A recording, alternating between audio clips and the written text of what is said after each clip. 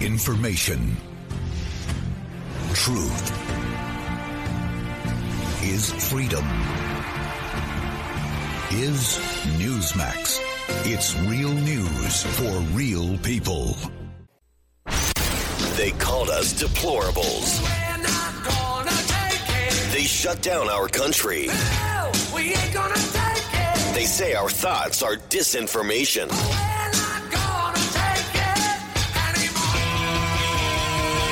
We will not go quietly into the night. You tell them I'm coming. We will not vanish without a fight. And hell's coming with me, you hear? Today, hell's coming with me. We celebrate our Independence Day. This is our response, The Rob Carson Show. Hello and welcome to another edition of the Rob Carson Show. I am here trying to be a full voice, but I got some sort of funk. I've been really healthy since I got COVID. After going to the most vaccinated city in America, I went to New York City for last December, and I'm assured that everybody there's no COVID there because everybody's vaccinated and they got the vaccine passport and the whole deal. You got to have one to get around in the whole deal. And so I go there, and then I come back, and lo and behold, I get COVID. This is kind of funny. Well, my wife, last night I've been wheezing and coughing and sneezing and all this stuff, and she's like, "Are you sure it's not COVID?" I hate to tell you this, but there's other stuff in the world that's not COVID. All right, you can sneeze and not have COVID.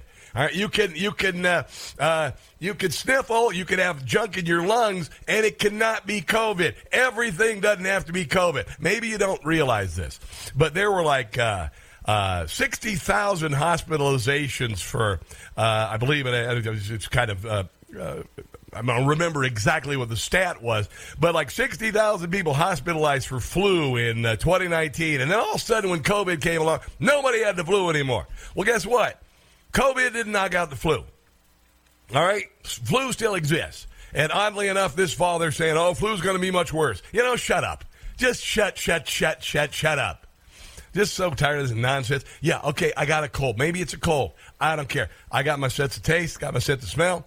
Doesn't feel like COVID because I know what COVID feels like. If you had COVID, everybody's got different symptoms, by the way.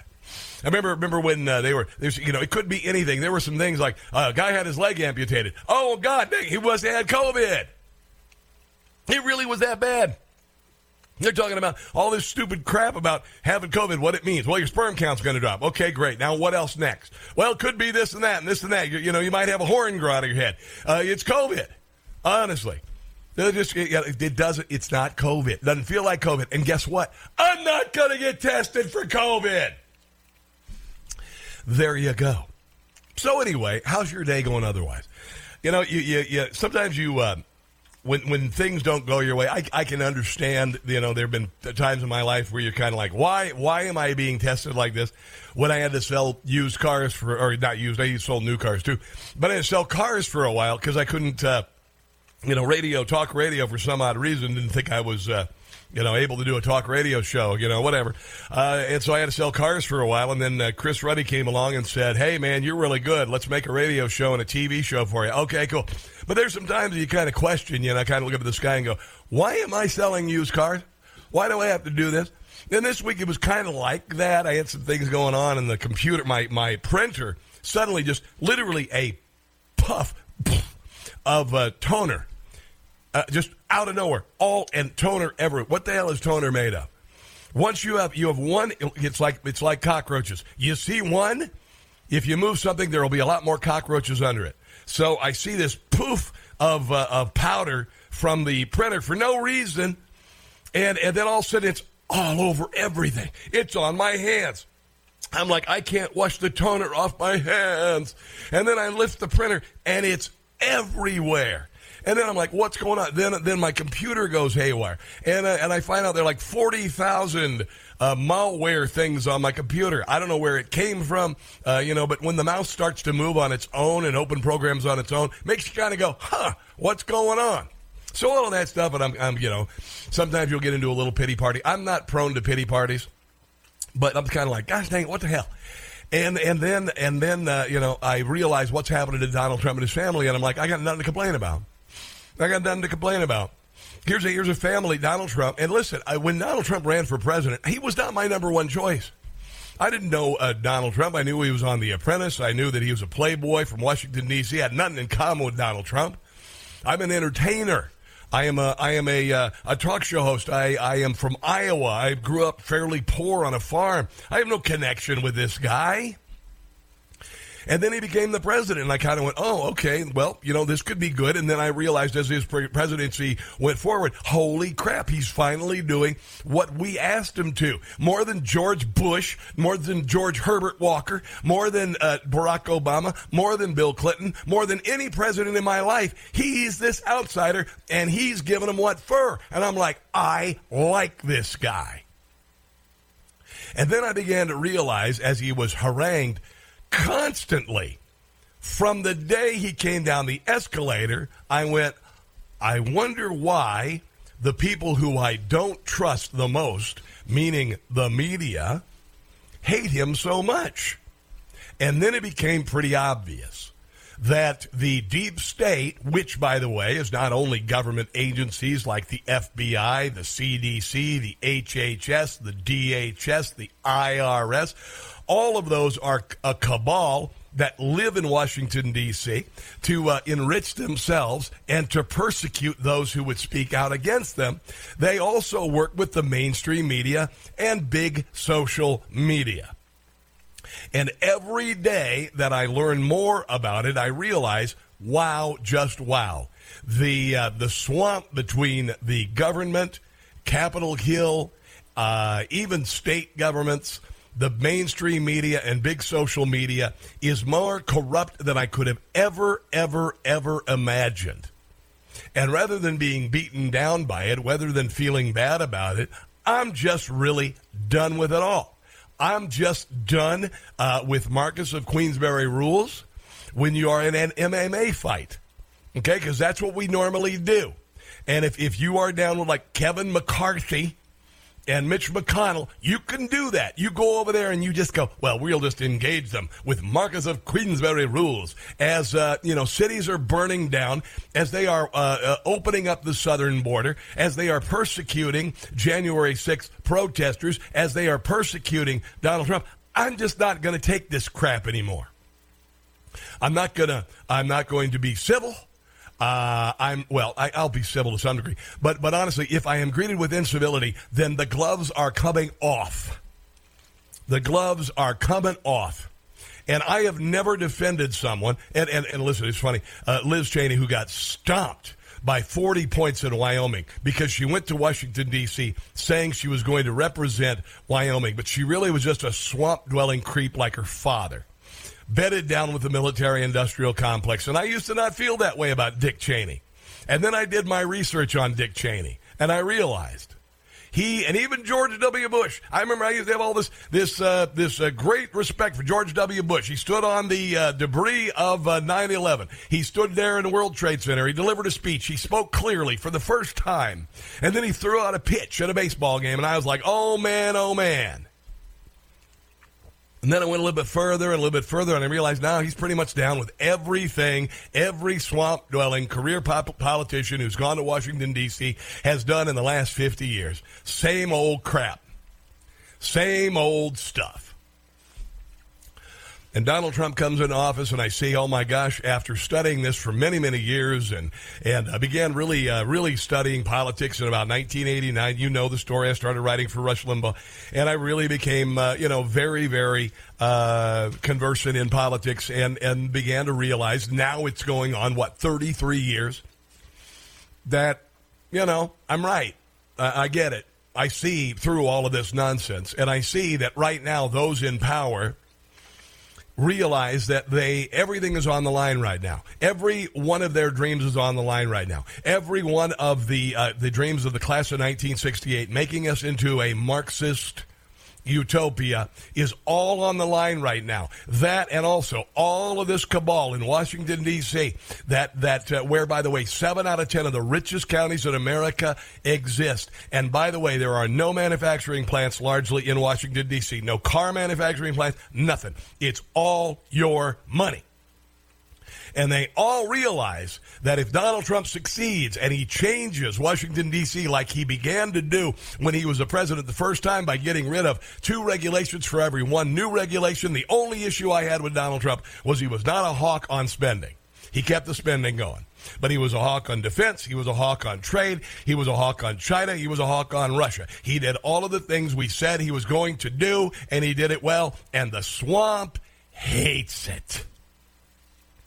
And he has been these absurd, to the point of just absolutely absurd attacks on him time and time again. The raid of Mar-a-Lago, it cannot be exaggerated in any way, shape, or form how profound raiding the home of an ex-president is by the FBI, which was involved in Hunter Biden's laptop cover-up before the election of 2020 and was involved with Facebook covering it up and Twitter covering it up, and in 2015 involved with Hillary Clinton to create a faux dossier of BS featuring a Russian agent to try to throw the election. All of this has come together to make me realize everything that comes out now about Donald Trump is all bullcrap.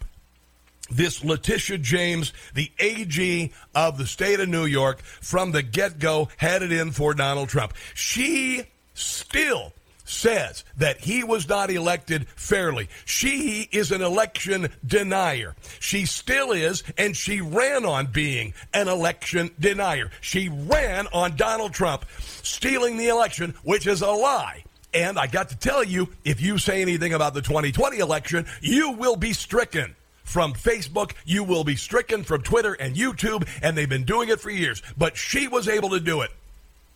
This wretched, awful woman who is weaponizing the legal system to go after someone she disagrees with from day one. Here is her. This is the day that she was sworn in. We must do our job to ensure that the man currently occupying the Oval Office is held accountable to any and everything he has done. Okay, she is assuming that there's some sort of criminality by him just existing. There is no trail of it whatsoever. By the way, for those who want to know, every single year in the state of New York, Donald Trump has been audited. It is punitive. It is meant to do exactly what they did at his home in Mar-a-Lago, to do a blanket search for anything, any line in the tax return that could take him down. That's been happening to him. It happens to Sean Hannity. It happened to Rush Limbaugh. That's why the hell he moved out of New York, by the way. To compromise our values and the trust and the safety of our state and our union. Because we know here in New York, where crime is absolutely destroying the state, where people are leaving in mass. A man who succeeds by tearing others down, who gets rich off the backs of others. He hires a lot of people, unlike Joe Biden. Whose hateful rhetoric is poisoning our democracy. I believe Joe Biden called us fascists and enemies of the democracy. Stands as an affront to all that I believe in. Yeah, well, you know what? You are an affront to your office, my dear. Now, I've got a bunch of thoughts on Letitia James. I've got some more audio on this, audio from the Trump family, audio from Adam Dershowitz. I'd love it if you'd call in as well. 800-922-6680. We've got this. We've got this unbelievable gender transition industry in the country that must be shut down now. It must be shut down now for the sake of our children. We will get to all of that. This, my friends, is a Thursday edition of the Rob Carson Show.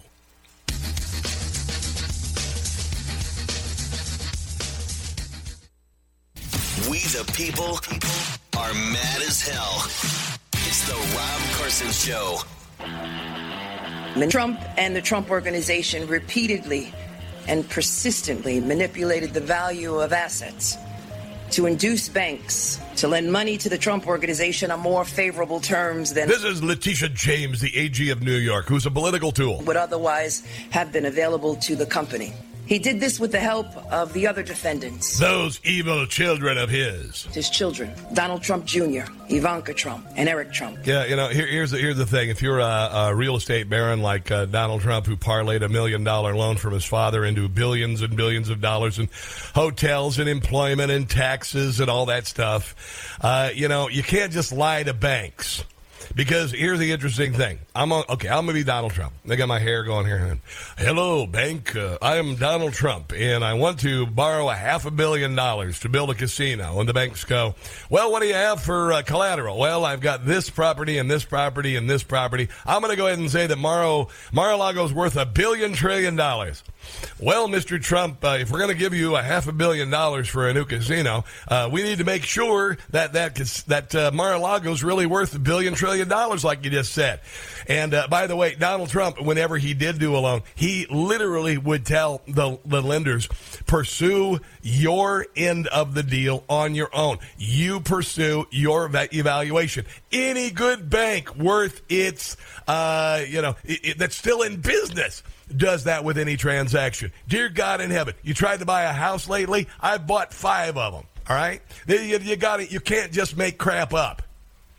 And so this is all specious. This is all nonsense. This is all political theater by a tool, literally, who ran on saying that Donald Trump wasn't elected legally in 2016, which was a lie, and then saying that as the AG to be elected in the state of New York, her goal would just be to go after one man. She didn't say any charges. She didn't say, here's the criminality. That's what she ran on. And if that's the country you want to live in, then go freaking live in that country, because that is acceptable. Because if you allow it to happen to this man, then it can happen to your rear end. It can happen to any of your candidates. If an AG runs with the sole purpose of just going after a person or a group of people they disagree with financially or politically, then that is a sick, sick place to be. Because when you're on the wrong side, when you're on the receiving end, your life could become complete hell, and you could probably end up in prison for nothing.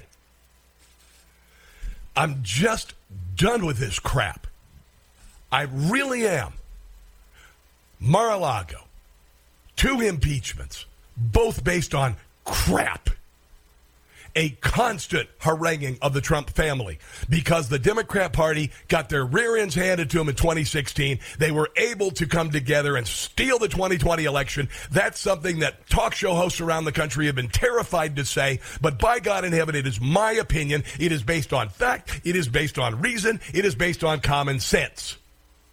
And I will not be silenced by people telling me that I'm a denier. Bleep you. Bleep you. And I will not be called a fascist, and I will not be called an enemy of the democracy when I have been a rock-solid conservative, founding principles talk show host and human being my entire life. I will not allow my reputation to be besmirched by people who are enemies of the people, who are running the state. I'm just done. This is a soundbite I like to use from Andrew Breitbart. Andrew Breitbart died about 10 years ago. He had a heart attack. Apparently, he left a restaurant, drinking a glass of wine, died. He was a soothsayer. He was brilliant. He was nearly as impactful, I would say, as Rush Limbaugh in many ways. And here's what he said when he started getting called white supremacist, and he started getting called all of these names. All of these names, these labels, were meant to only smear people and shut down a conservative movement, and it didn't work. All the people that have gone out there against the mainstream media and said, you're going to call us racist, you're going to call us potential Timothy McVeigh's. Okay. You. Yep, that's the response. This is my response now. You. War.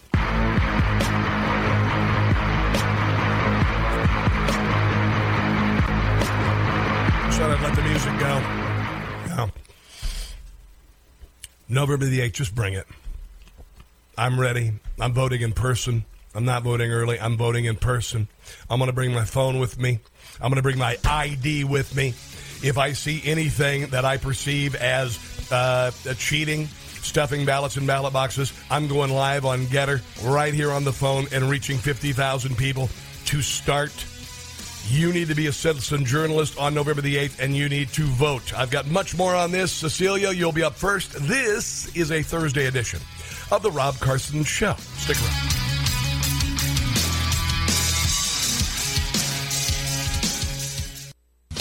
Joe Biden's first year in office summed up in 3 words. Welcome back, Carter. That's not right. It's not fair to us. And honestly, it's not fair to the world. It's the Rob Carson Show. Yeah, I'm just kind of done. I'm done playing. You know, it's funny. The Trump voters, Trump supporters have never been violent. Never have. You go to a Trump rally, we all know this. They clean up after themselves, unlike Antifa. I was in Washington, D.C. when Occupy Wall Street came around, and I was down. I told you the story before. I went down to host the Turkey Trot for charity. It was a 5K or whatever the hell. And I hosted it, and, I did it every year, and it was wonderful. I loved it. And there was Occupy Wall Street down by the park where I was, and it was filled with all these tents. And they literally, these scumbags, they had to have rape tents for women so they wouldn't get sexually assaulted by the losers who were being paid by George Soros for this faux movement. Occupy Wall Street had no goal whatsoever. It had no principles whatsoever, just an excuse for morons to get together. Before Antifa, by the way, they became Antifa eventually, and then Black Lives Matter and all that crap. But anyway, I remember going down there, and I'm like, okay, I'm ready to go. I'm hosting the Turkey Trot for charity. I got my sweats on, and I got my son with me, and all of a sudden this jerkweed comes up and assaults my son verbally for just being there and being, I guess, white. I have no idea. And then I can smell pot wafting from the encampment. I'm like, these are good people. These are quality people. They've certainly taken their time off their job to come down here and protest something meaningful. And that's kind of crap we've had to deal with for a long time. And the left has kind of allowed that crap to happen. And then now they've shifted to just persecuting those who are conservative or right. This has happened forever. It's just they've taken the gloves off, and I'm taking my gloves off too. I'm just done. I'm done nonsense. Let's get to November the 8th. Let's haul their arses out. And then I swear to God, if I have to go to Washington, D.C. and talk to Kevin McCarthy, they have got to start getting rid of people. Hell has to be paid for this nonsense. People in the FBI, the DOJ, people in the Democrat Party, people in the Republican Party, people in the DHS. Alejandro Mayorkas, number 1, hauled out in shackles, tried and jailed for the breach of our border. That is a treasonous act as far as I'm concerned. You're being inflammatory. No, I'm not. Look what's happening on our southern border. 5 million people have been allowed to stream across. 107,000 people died of drug overdoses last year. But they're not really drug overdoses, they're poisonings. Because China and the drug kingpins in Mexico are disguising fentanyl as ADHD meds and other meds that a kid might at school say, hey, you know what, I hear that an ADHD med, whatever the hell it is, will keep me awake in class. I'm just going to buy one at the park across the street. They take the pill and they're dead. So, nonsense. People are going to have to pay. We will not be able to, on November the 9th, go back to the usual way things are operated in Washington, D.C. A congressional hearing ain't going to do it. We need a court proceeding. We need indictments, and we need convictions. That's it. Done playing. Let's go to Cecilia in lovely Pasadena, Maryland. Hello there, Cecilia, and welcome to the Rob Carson Show. Go ahead. Rob, please take time for me. My grandson joined up for boot camp, chip battle July 29th. He got a $25,000 signing bonus. Signed up a kid to push himself further. The kid started September 5th. They called Ronnie in. Ronnie got his security clearance pulled because his friend is from Pakistan. Yet his friend was able to start September 5th. Henceforth, 5 weeks later, he is in boot camp. He has excelled in all his tests. 65 push-ups to the 42, gas chamber with a broken strap. He is gung-ho. Yes. Takes the shot. 2 days later, he's got myocarditis and perioditis. He is in Strip 5. He's in Strip 5 in medical board hold. First thing they do is take all your stuff away from you, even your baseball cap that they gave you. They took it outside one time. I don't want to use his last name because I don't want any repercussions for him. Sure. But I'd like to know how this happens, and then we can't get any information. Now, okay, Friday night, Cecilia, hold on a second. Are you running or something? You sound out of breath. Well, I'm in Walmart. I don't take care of my three autistic granddaughters I have to pick up. So, all right, take a deep breath. Hold it. Slow down. So your son is in the Navy. He went through grandson went through basic, did the push-up requirement, absolutely kicked butt. Took the obligatory and mandatory COVID vaccine and immediately started with myocarditis. Now, a couple days later. Slow down. I need you to slow down. Cecilia, slow down.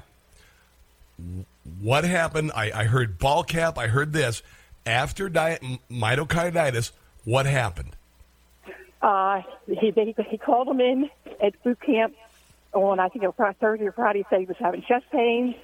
They said he can wait till Monday and go to sick day. Ron says, I cannot, my chest hurts. They took him to the hospital. He actually had the bank. And now he's in Ship 5, Division Ship, which is where they separate you. And he's on a medical board hold. Wow. And we can't find a whole lot out. We know he's on beta blockers and blood thinners.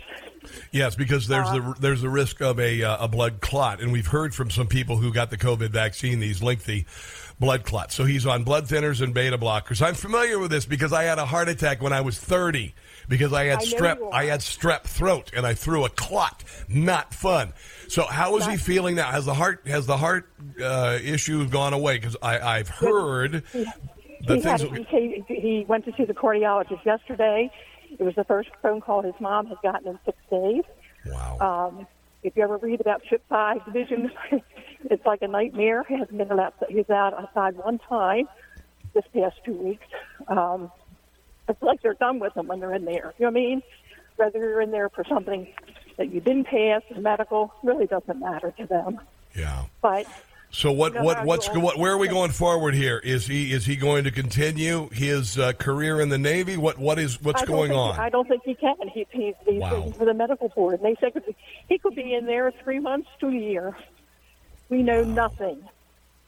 You know what I'm doing walking around Walmart right now? I'm looking for Legos and stuff for these kids to do. There's nothing for these kids to do. And then you're talking about his kids or what? Whose kids? No, in the Ship 5. They're asking for puzzles and coloring books, and I'm like buying Legos. I just bought a $200 helicopter Lego. Oh my Lord! Well, don't get into the Lego Star Wars because you'll bankrupt yourself. Yeah. Listen, Cecilia, I appreciate you sharing the story today. And there's a lot of things that are coming out, and that our military is still mandating this shot is criminal, and people will have to go to jail for it. General Milley. Also, the chairman of the Joint Chiefs, they're going to have to be brought up on charges for this nonsense. Can you answer the one more question I had? Please, go ahead. Okay. How did they pull his security clearance? Because he recruited somebody from Pakistan. And 12 okay sleeping on the Chinese side. I am like, livid. Okay, so tell me again about the Pakistani. Explain it, because you were breathing hard again. But go ahead and tell me again. I'm sorry. Ronnie is from a small town in Pennsylvania. He is a squeaky clean young man, let me tell you. Gotcha. So anyway, he befriended someone that came from another country.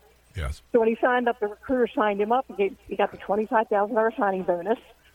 Plus, he got an upgrade or something and paid because he recruited a friend. He recruited a friend. Okay, that's cool. And? Mohammed.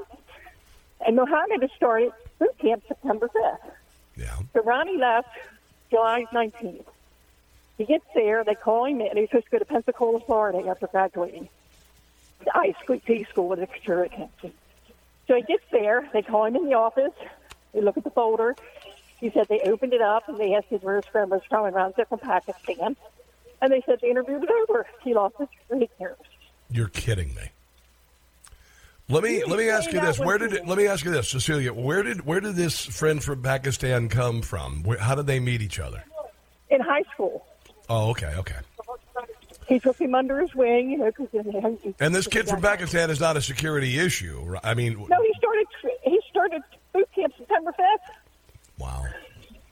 Wow. There's a lot to unpack here, Cecilia. There's a lot to unpack here. How do you think I feel? If I dear don't God. have a stroke, I'll be surprised. Yeah, well, what you need to do is just calm down. You need to breathe. I absolutely understand where you're coming from. I can't imagine the stress you are feeling right now.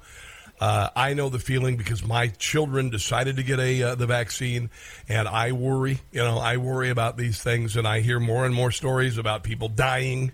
Young athletes dying. I heard a 20-year-old just died. There was oddly enough, a drag queen performer, 22 years old, died on stage the other day. 22 years old. Do me a favor. My running perfectly healthy. I know. Well, do me a favor. I understand. Can I tell you one more thing about your famous thing? Go ahead. How you got me listening to you. No. When you were on Newsmax and you were doing the 2020 riots and this breaking in and entering, and she was carrying the cheesecake. Because I'm not sure, but I think she was stealing a cheesecake. I said, you had me there. Oh, good. Yeah, okay. Well, I'll just say, and to those who are listening who are concerned about Cecilia and her family, pray for them. Cecilia, you got to hang in there, and you got to stay sane in the moment. You got to stay calm in the moment. And I know you've got this within you because you're a grandmother, I do believe overall, when all is said and done about all of this nonsense, that good is going to win. Good is going to win. But, as soon as you get your grandson home from the Navy, I hope that, I know your family will take care of him and hopefully can find a new direction in life. And hopefully after this election that the powers that be in our U.S. military that are working very, very seriously to try to destroy the military and ruin it and make it weaker, that they will pay for what they've done. Cecilia, just hang in there and call back and follow up with us, okay? Hey, thanks for taking my call, Rob. God bless you. While you're at Walmart, go for the little yellow stickers. Seriously. Oh, get those little yellow stickers, man, because the pizza's on sale on Thursdays and Sundays. It's the best. Thursdays, today's the day. You can get the deli sandwiches and the pizzas and the bread stuff on Thursday, and the salmon. Yeah, look for the yellow stickers. Oh, Rob, I listen to you all the time. Thanks so much for taking my call about my honey. God bless you. God bless you, girl. Bye. All right. Unbelievable. Yeah, You know something's wrong. I know something's wrong. In your heart, like, for instance, I'm just going to use this as an example. You're married, and your husband comes home, and he's got a pair of other women's underwear in his pants. He smells like perfume. He's got a condom in his wallet. And you go, what the hell's going on? And you see a series of texts on the phone that say, oh, you're so hot, I want to do you, blah, blah, blah, blah, blah, don't tell your wife about me. And you say, what's going on? And he says, clearly you are being fed some disinformation. Clearly someone is trying to mislead you. How dare you use this sort of, you know what I'm going to do? I'm going to ban you from speaking in our house about this. I'm going to ban you from even bringing it up. That's kind of what's going on. That's why when I say about the election, I got tired of gathering all this material. I've got reams of material about the election of 2020 and all the stealing and all the affidavits and on and on and on and on and on. And I get tired of having to defend what should be common sense. So I just say, you know why I think the 2020 election was stolen? Because I'm not stupid. You know why I think COVID was overblown? Because I'm not stupid. You know why I think that a lot of people made a lot of money on the COVID vaccine and didn't give a rat's behind about those who were getting the vaccine? Because I'm not stupid. Marcus of Queensberry rules. Right there. MMA fight from now on. Let's take a break. I've got much more on this Letitia James, including Bill Barr, who's trying to sell books. But he even says it's a witch hunt. That's coming up. You are listening to The Rob Carson Show.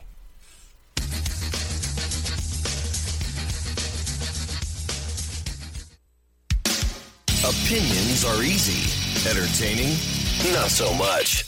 It's the Rob Carson Show. You know what I think we need? We need a comedic palate cleanser. It's our new Letitia James theme song. Jim Gossett, by the way. Letitia James, why are you fanning flames? Your suit against Trump is a travesty. You're a hack with a law degree. You should hang your head in shame, Letitia James. Letitia James needs to stop playing games. Her farce will backfire soon, and she'll look like a big buffoon. Yeah, pretty much. And New York will put the blame on Letitia James. She done. Stick it up. Letitia James. Thermometer in her. Your suit against Donald Trump is a waste of time. Listen up, I got some news. You got no case, you're gonna lose. I hope Trump County sues Letitia James. Letitia James. How is that no cash pail working out? New York. That is fantastic. Oh, my God, that is fantastic. Jim Gossett, 2 S's and 2 T's. He came up with that this morning because he's a freaking genius. If you want to have that song, you want to be able to share it with others, it'll be on the podcast today. It's called the Rob Carson Show podcast. Wow. And you want to hear how cartoonish and buffoonish this toad is, this Letitia James? Listen to her. She must have had, I'll bet she was sitting on this line for the longest time. And she was convinced that when she said this line, that the world would stop and the presses would stop and people would listen and they would turn to her and they would say, what a work of genius. It's like in the movie Christmas Story. When the little boy, I'm drawing a blank on his name, he's in class and he presents his essay to the teacher about the Red Ryder BB gun, and he is convinced that it is going to be the greatest thing that she ever read. And in his fantasy, she holds it up and goes, A+, A+, A+. It is the greatest piece of literature I've ever read in my life. And then he woke up and realized, oh, no, not really. Well, this is Letitia James with her big line. She's been waiting for years to unveil this line, to be able to use this line against Donald Trump, and she just ended up sounding stupid. Donald Trump engaged in years of illegal conduct to inflate his net worth, to deceive banks and the people of the great state of New York. Here comes the line she's been waiting her entire life for. Claiming you have money that you do not have does not amount to the art of the deal. Here it is. It's the art of the steal. Wow. See, 'cause you had a book. It was called The Art of the Deal. And see what she did there? She changed it to the art of the steal. Claiming you have money that you do not have. Genius. Does not amount to the art of the deal. It's the art of the steal. Oh, man. That is epic. They're gonna be carving that in granite. Just like that whistleblower, what's her name, Cassidy Hutchinson, grabbing the wheel. Donald Trump grabbed the wheel of the beast. They said that was going to be literally carved in granite, her testimony. And it ended up being just kind of stupid. I got to hear it one more time, just because it's so ungodly stupid. Claiming you have money that you do not have does not amount to the art of the deal. Deal. It's the art of the steal. I guess Letitia James has trumped the Trump family. Let's try it. Trump the Trump family. There you go. Okay, all right. Hold on. Let me try to think of another one. Donald Trump family. Maybe the Trump family is a crime family. Yeah, these are the people we're dealing with. Dear God in heaven. And I'm kind of done. Let's take a break. Come back. You are listening to The Rob Carson Show.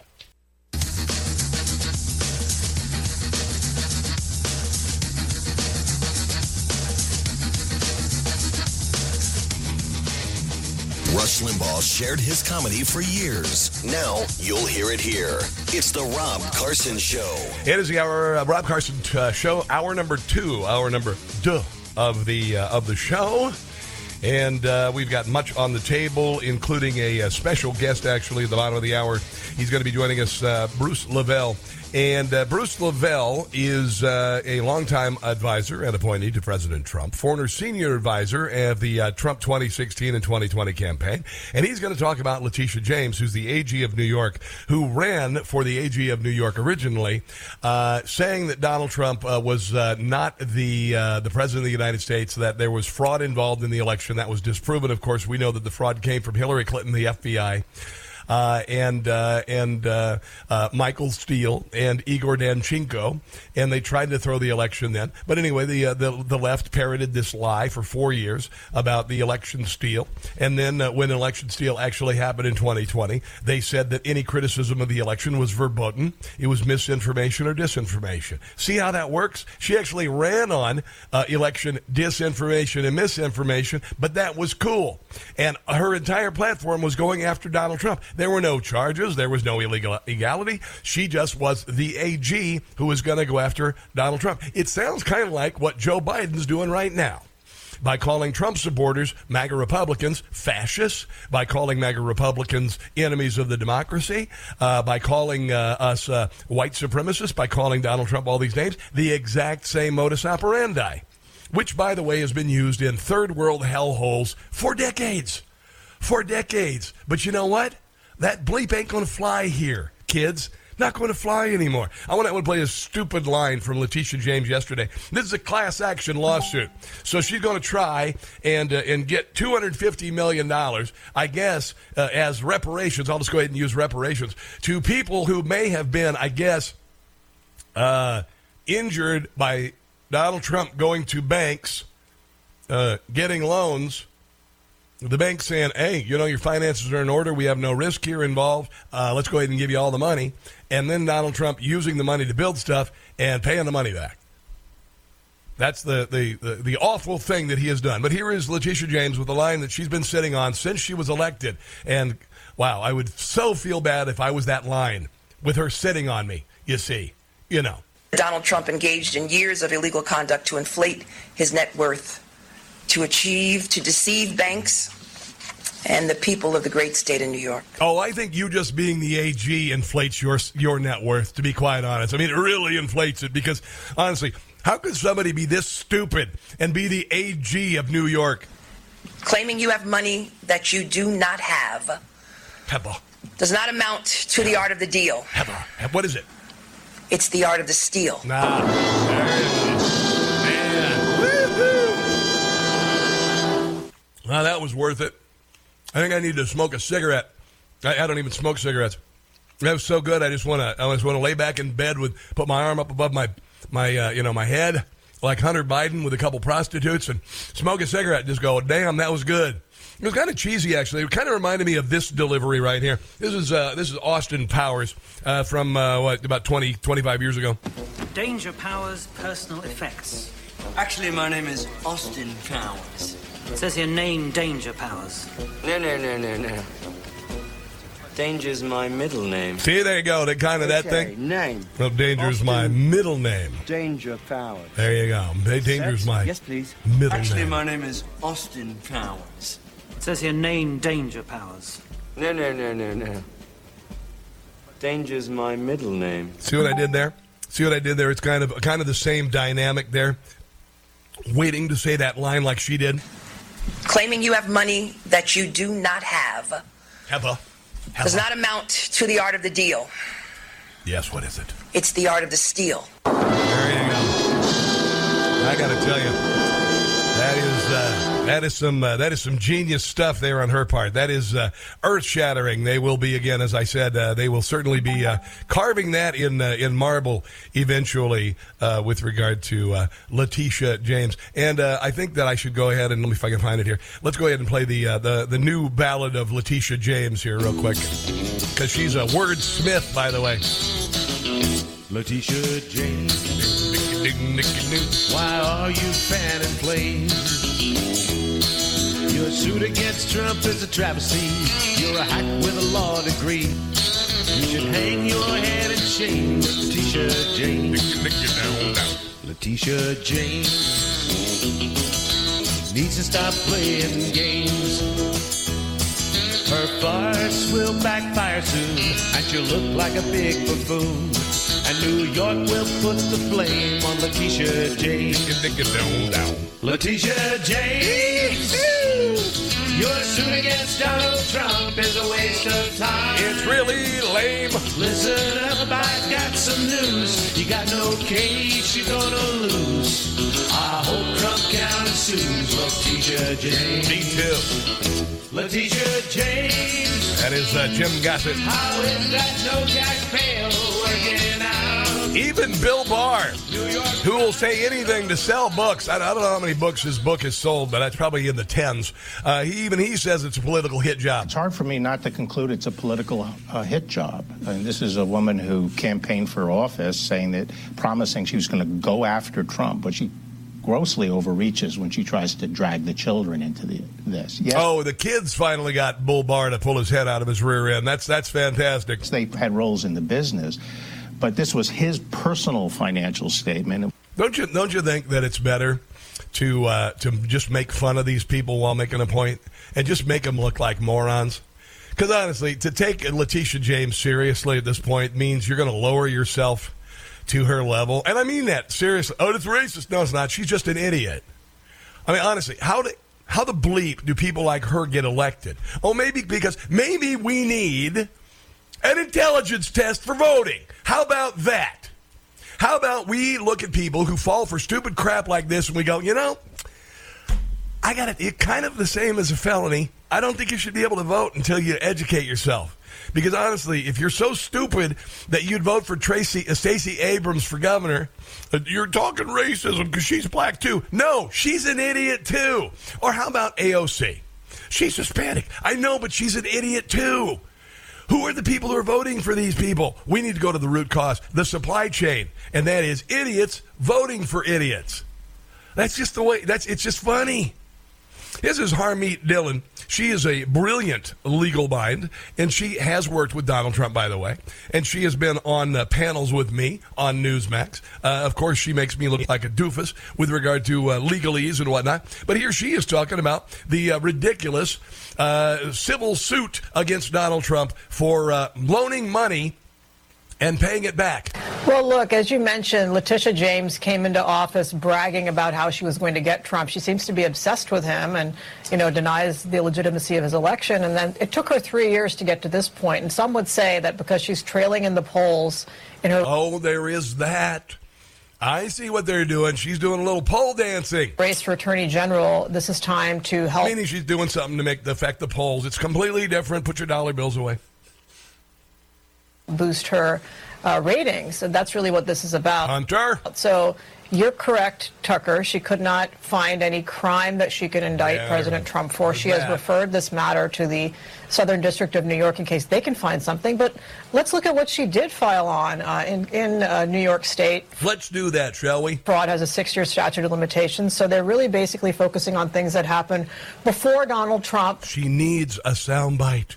She needs something for the polls. That's like Joe Biden. He's doing the same thing. He said the other day that the pandemic is over, and he did that for a soundbite. But they want to keep the same restrictions and stuff. It's called having your cake and eating it too. And I think Letitia eats a lot of cake. Became president, and his family members got involved in the government, like Ivanka Trump. So they're really looking at very stale, old stuff that nobody bothered about until this time. And what we're really talking about is differences of opinion about valuation of assets that were heavily negotiated with banks. Oh, yeah, the banks have to look into that stuff. So Letitia James's complaint, 220 pages worth, belies a shocking naivety. I'm sure that is like double-spaced, probably a font of about 25 to get 200 pages. Okay, about the realities of business, about the realities of how properties are financed, about how businesses operate. And it's really, like you said, very small potato stuff. And if it were done by anybody else, it wouldn't be the subject of a complaint like this. And so this is entirely political, Tucker. Yep. And it is not how an attorney general of the United States should be using their awesome political power. Exactly. But, we also have an AG of the Fed who is a political tool as well, and his name is Merrick Garland. Let's go to John in Eldersburg, Maryland. Hello, John. Welcome to the Rob Carson Show. Your thoughts, please. Hey, Rob. Good afternoon. So, at the IRS, they actually have there's a law that if an IRS agent targets you politically or targets you on some biased basis, they didn't like you for some reason, that you can actually sue them personally. And I think when the Republicans get into office, they need to have a political hate crime bill. That if you're going to go after somebody for political reasons, you are not immune for personal prosecution yourself. And I don't care if you're a state prosecutor, if you're an FBI agent, whoever you are, if you're targeting somebody politically, that's unconstitutional. Boom, 100%. If you use the legal system and your position in that legal system or in a government agency to punish someone, to even imprison someone on false pretenses, that should require them to be jailed for the same thing, i.e. the January 6th protesters, many who have not even had a court date. They keep getting their court dates extended. We have a Bastille in Washington, D.C., and on November the 9th, by the way, they need to open the doors to that Bastille, and they need to start filling up that prison with some of these jerkweeds who've done this. Go ahead. So that's absolutely correct. We need the Republicans to say when they're elected, they're going to pass a political hate crime bill. Mm-hmm. That's what we're looking for. Yeah, so yeah. When you use the legal system against your political opponents, of course that is illegal. But it needs to become a priority of the new Republican Congress to go after all of these things. 100%. John, I appreciate your phone call. Real quick, let's go to Steve in Monterey, California. Hello there, Steve, and welcome to the Rob Carson Show. What's on your mind in Cali? Hi, Rob. Thanks for taking my call. Yep. You know, about Trump versus the deep state being a bigger threat, of course it's the deep state. And this election was rigged by the deep state, and no one can deny it was rigged by the media's thumb on the scale. And we've got a governor here in California that has traffic lights or traffic cameras every half mile on a 50-mile stretch of road, making about $700 million a year off of that. And the signs are so incongruent and just miscombobulated, it causes accidents.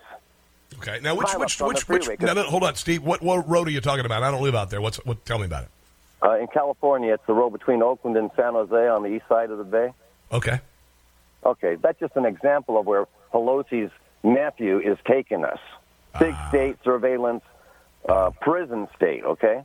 Yeah. And Trump, with all of his flaws, and boy, he's got a lot of flaws, okay? Yeah, I know. I know this sounds incredible, but I did more to get him elected than even Rush Limbaugh. Yeah. Really, I did. And the reason I did a super campaign on the radio that year was because right off the bat, when he put his hat in the ring, the media jumped all over him.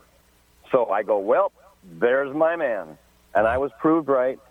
So we should give Trump, no matter what, a debt of thanks for opening our eyes. Whereas I've rounded the bases 5 times, at least we're halfway to first base now because of Trump, of knowing what's going on. All right, Steve, I appreciate the phone call, bro. We got to take a break. This is the Rob Carson Show.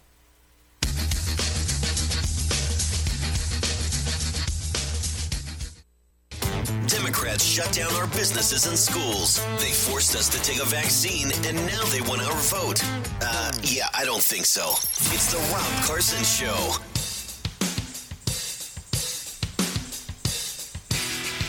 So Mitch McConnell's approval rating is 7%, down from 31% in 2020. Does this surprise you?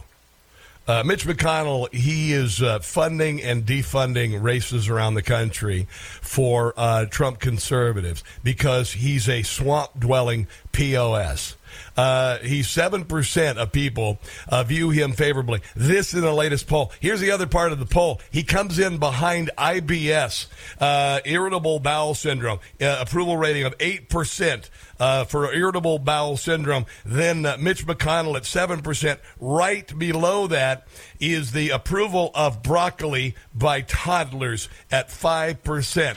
So there you go. As far as the least popular things available, IBS IBS, irritable bowel syndrome, 8%, Mitch McConnell, 7%, and broccoli among toddlers at 5%. A lot of people say that if you're in Congress, you got to kind of kiss the ring of Mitch McConnell. And Mitch McConnell, here's the deal. Mitch McConnell has too much power in Washington, D.C., and the day that Mitch McConnell is able to fund and defund races, and the days that people, if they want to go to Washington, D.C., they have to play with Mitch McConnell and what Mitch McConnell wants versus what their constituents want, I say it's time to get the hell rid of Mitch freaking McConnell.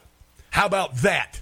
How about this, you toad? This man, while an unprecedented raid of Mar-a-Lago happened, something that has never happened before, a blanket warrant against a previous president of the United States, this on top of what else he has presided over. By the way, he's been in there in 2017 as a Republican leader. The national debt has grown by $21 trillion.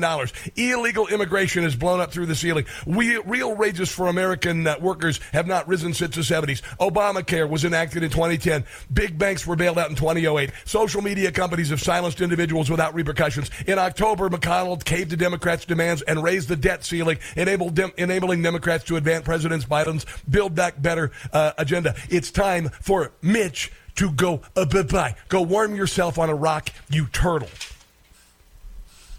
Honestly, it's time.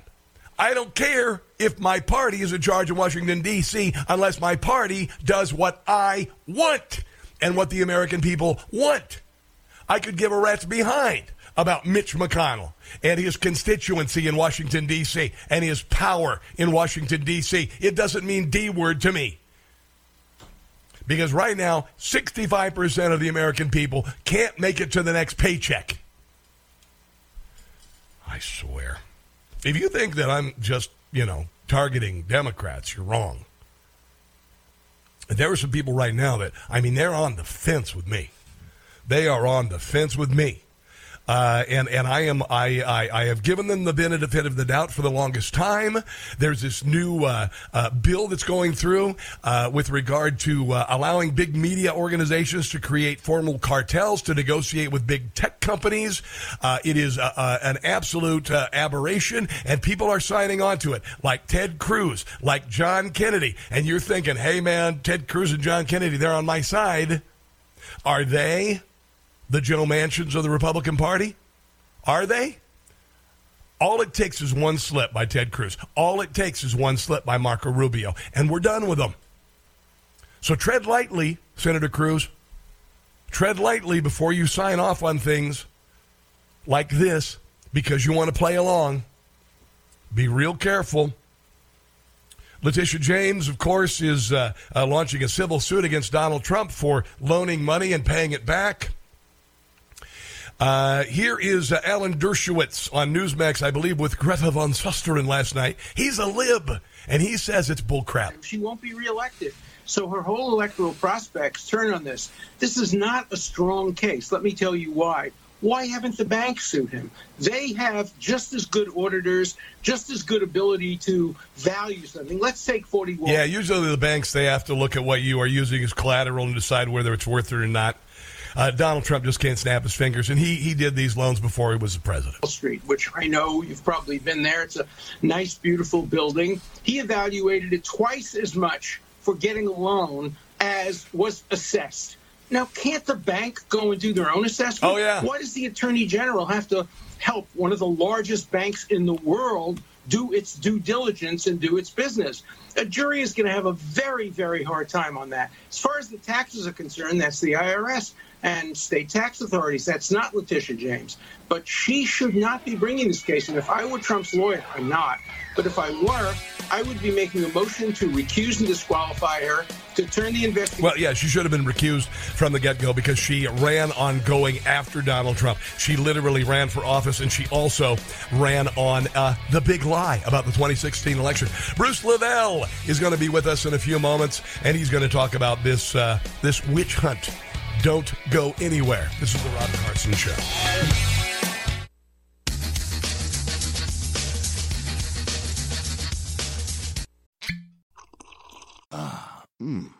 The first taste of rare bourbon you finally got your hands on. That's nice. At Caskers.com, we make this experience easy. Caskers is a one-stop spirit curator with an impressive selection of exclusive, sought-after, rare, and household names in the realm of premium spirits and champagne. Discover the top flavors of the year now by going to Caskers.com and using code WELCOME10 for $10 off your first purchase. Get $10 off your first purchase with code WELCOME10 at Caskers.com.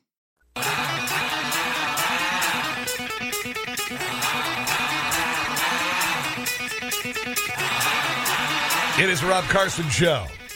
We have a special guest who knows of loans, commercial loans, and business like Donald Trump has been doing for decades. He is Bruce Lavelle, longtime advisor and appointee to President Trump, former senior advisor of the Trump 2016 and 2020 campaigns, and he joins us on the Newsmax hotline live from Atlanta today. Good morning, sir. How are you?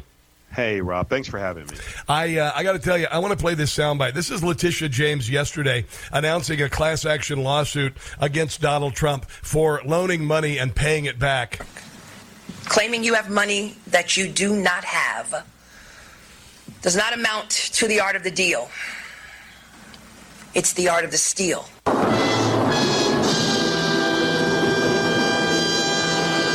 Now, I think she's been sitting on that line for a while there, Mr. Lavelle. What do you think? Well, it's just, well, there's one thing about her, and thanks for having me. Yes, sir. She kept her promise, obviously, all during her campaign. That was her main campaign. Yes. And she said, I'm getting elected, I'm going to go after Donald Trump. I'm going to go after Donald Trump. Yeah. And, the sad thing about it is that I know where this is coming from. Yeah. A lot of this disinformation, if you want to call it, or where she's getting fed is weak Michael Cohen. Okay. And he's the one egging along, got her gassed up, making claims that he knew so much about the Trump organization. And he's the one that's feeding her this garbage. Gotcha. To get her to play on this. You remember she mentioned his name during the press conference. Yes. And then he's in turn sitting here, I got a shout out. First of all, Michael is a compulsive liar, number one. Number two, he's a convicted felon. Yes. Okay? So, and the sad thing about it is, and I'm going to get on him because I know the president very well. Yes, sir. Is that Michael Cohen was hired to be an attorney to work in the Trump organization for 10 years. His job was to be the attorney, whether it be some regular tenant acquisitions or merger, whatever it could be. As an attorney, you weren't hired to come in and trying to do side deals. The side deals is what landed him in prison. Gotcha. And remember, the ones who generally get in trouble, are the ones who are trying to profit off the relationship of Donald John Trump. Look at who has gone to jail. Look who's gotten into trouble.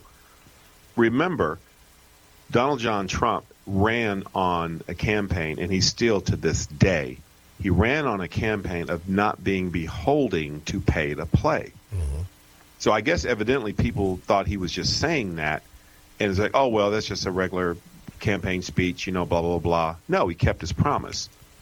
And so you see he's not beholding, so he can govern accordingly. Yeah. And the unfortunate part, unlike some of our folks in the Senate and Congress, they can't govern because they've taken too many bad lobbying money, and they're controlled. So this puppet, Letitia James, is being run by Cohen through bad information. He's claiming to know this and know this and know that. Yeah. He's got her gassed up. She's going after on a civil. Remember, when something like this transpires, when law enforcement or anything gets involved, someone has to submit a complaint. None of the banks, no lenders have issued a formal complaint. Gotcha. So now we're on a fishing expedition. And the other thing, as the president said on Hannity, and I've built shopping centers, and I've done everything from land disturbance permits all the way up through from the civil engineering aspect to the construction of the steel to you name it, turnkey. And when you submit financials, I don't care what you put on there, the bank will underwrite and comb through your balance sheets. They will look at your bank statements to see what kind of cash flow you're using. You can't fake cash flow reading bank statements. You can't fake it. Either you have it or you don't. So when it goes through underwriting, and trust me, the banks are not in the business of losing money. They want to make money, and they want to do good loans. Yep. Okay? That's how they make money. Now, obviously, the bad loans were the subprime and derivatives in 08, which caused a catastrophic downturn in the market, giving people with 400 credit scores loans. Yes. And that's part of where this came from back in 08. So in terms of being solvent, these institutions, they look at, because they are beholding to their shareholders to make sure that they do good quality loans, the best of their ability. Yes. Now, economy changes, anything can change, famine, shutdowns, anything can change, obviously. Yeah. Okay. But you want to be as solvent as possible. And how you do that is how strong you are in your cash flow, how strong you are on your guarantees as it relates to guaranteeing these particular loans. So none of the banking institutions has summoned Donald John Trump or the Trump organization and says, hey, this isn't right. It's the Attorney General on a fishing expedition. Yeah. And let me tell you something. I'm going to tell you, I've been on a bank board. I know how this works. Yeah. They're not going to sit over here and just start getting involved in your political craziness. Mm-hmm. They have other shareholders and other business people in Manhattan, Brooklyn, and all across New York that they're currently doing business with. And let me tell you something. On the Class A office especially with the shutdown, okay, and a lot of people working from home, these Class A office people are very eager and anxious to get people back in the workforce so that these restaurants and all the other things around that, they can cover their debt service. Right now, it's still a little tricky. Yeah. So the bank are very anxious to make sure that their people who borrowed from them they're wanting them to perform. They don't want. Yeah, in other words, there's no bank. I don't care if you're Donald Trump. I don't care if you're whoever that's going to give you a $500 million loan for a casino unless they know it's going to get paid back. Now, meanwhile, Hunter Biden can fly over to China with his dad and go off and secure the management of a $1.5 billion hedge fund without any investigation whatsoever, just knowing that you have access. I can't think of a more obvious comparison with regard to capital and entrustment of capital in someone for political reasons versus Donald Trump, who wasn't even the president at the time. And you must, and since you know so much about banking, Bruce Lavelle, there is no loan. There's no institution that it's such a buddy system that they would give Donald Trump, a $500 million loan or whatever the loan is, unless they knew that it would be paid back. There's no amount of political capital that could make up for the money that Donald Trump is loaning. You need that money back. Yeah, and just for the listeners, the unfortunate part after the 08 crash, obviously, when I mentioned the subprime and derivatives and giving people with bad credit 30-year amortization loans and et cetera, LIBOR loans and stated income is what got us in this mess. Yep. Now, the problem with that is that when Dodd-Frank came out, the bank regulations in terms on the compliance is very stringent, just for the listeners. So basically, it's even harder, and some folks that are listening to the show knew after that financial crash how many hoops they had to jump through. Yep. In some instances, they were required 2 appraisals within a 90-day period just to make sure that asset was exactly what it was. It wasn't inflated. So I say this to say, in all defense of Donald Trump and all business owners that are listening, there's so many checks and balances, especially after the 2008 crash. Yeah. It's very hard to pass off some information to get a loan without it being scrutinized. Yeah, unless of course you're dealing with communist China and you are selling access to the president of the United States. Yeah. It really is. It really is quite stunning. And I got to tell you, Bruce Lavelle, by the way, I got to tell you that yesterday I was mad. And then once I began to digest the ludicrosity, is ludicrosity a word? I think it is, of this suit, I began to laugh. And then I heard her press conference yesterday where she said that line about the art of the steal. And I went, you can't be serious. So where does this go? How do you suppose this will be treated in court, sir? Well, it's obviously she's not going to win. Okay. It's going to be egg and shame on the state. And then the sad part about it is, real talk. I've served on community improvement boards. I've been in all types of transportation board. I've been on everybody's mama's board. You get older, you get invited to all this. But let me tell you something. Gotcha.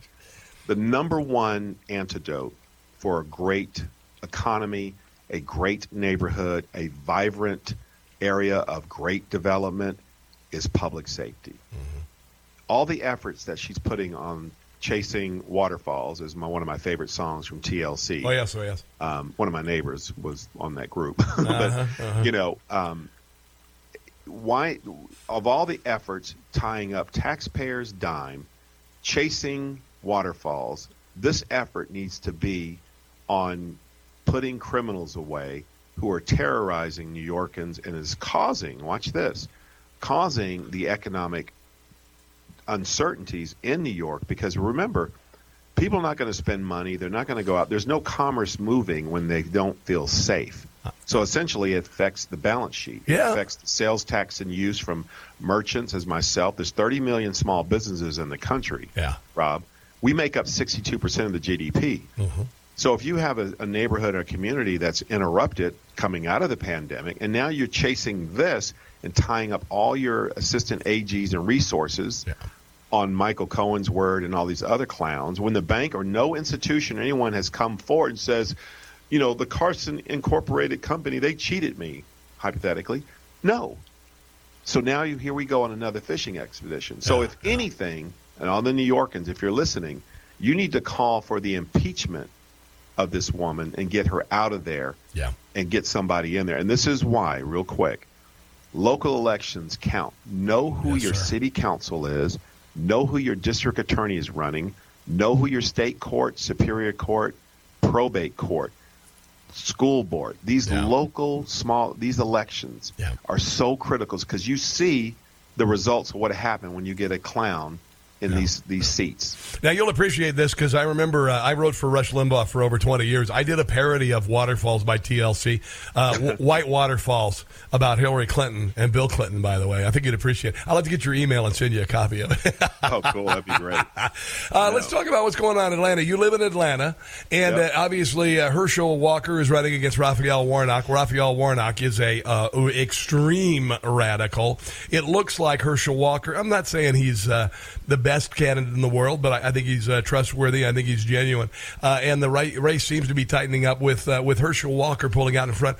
What sort of nonsense is the Democrat Party and Raphael Warnock pulling in the state of Georgia with regard to this race?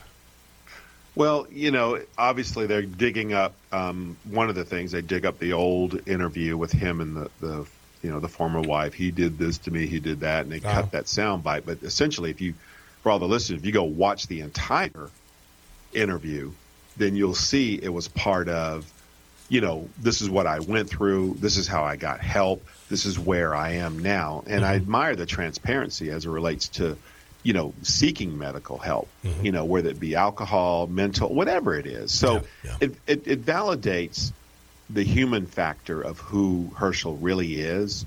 The unfortunate part is that, that's the only thing they can do is attack him on that, because they have nothing really to stand on. And I'm not just singing the GOP fight song. I've been in Atlanta since '88. I know Raphael. My uncle went to Ebenezer back in the civil rights movement in the 50s and 60s. I'm very enriched with the civil rights movement on my dad's side. Yes, sir. So I know all these folks. The unfortunate part is where the issue lies for Raphael Warnock to be called as a pastor and pastor a church to advocate. I'm a pro-choice pastor. You would think like, okay, well, he's a pastor, he'd get a pass by being pro-life. Even the radical left would say, well, he is. No, that's not where he's standing. He's okay with a child coming all the way almost to birth being aborted. And yet you call yourself Reverend Raphael Warnock. I guess clergy, they could sell their souls too, right? Yeah, exactly. And that's my point to everyone. They're flesh and blood like all the rest of us. However, that in itself tells you the core ethics of the person that's sitting in that seat. Bruce Lavelle, we're out of time today, my friend, but I'm really glad that we got to have you on today to give your perspective. I think it's incredibly valuable, and I'd love to have you on again sometime if you get the chance, okay? Yeah, absolutely, man. Thanks for Where having can me. people find you on social media, Mr. Lavelle? Well, I'm on fake Twitter, Bruce _ Levell, and Getter is Bruce Lavelle, and of course Truth Social, which is the best, is Bruce Levell, and of course I'm on Facebook and Fraudogram. Yes. Instagram. I got you. It is what Listen, it as is. soon as I download all my photos on Facebook, I'm blowing it up. It's gone. I only use Twitter for video clips for my TV show. Otherwise, it's Truth Social and Getter all the way. Have a glorious weekend. God bless, Godspeed, and we'll talk again soon. All right. Thanks for having me. All right, let's take a break. You are listening to The Rob Carson Show.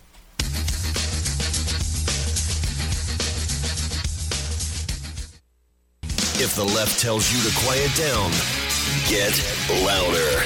It's the Rob Carson Show. For the last word on the Letitia James class action suit against Donald Trump, I'll turn it over to Donald Trump. Well, she campaigned on it 4 years ago. It was a vicious campaign, and she just talked about Trump, and we're going to indict him, we're going to get him. She knew nothing about me. I never heard of her. But I saw this woman, I saw the statement she was putting out without knowing anything. Nope. And she said, we're going to get him. That her whole campaign was based on that. And then she came after us. We've been going over this for years. And I actually thought, because our values are really high, the company is great. I built a great company. You take places like this, so many other places that I have like this, frankly. I mean, just among the finest places anywhere in the world. I actually... Now, look at Donald Trump. He'll go into a building that's maybe been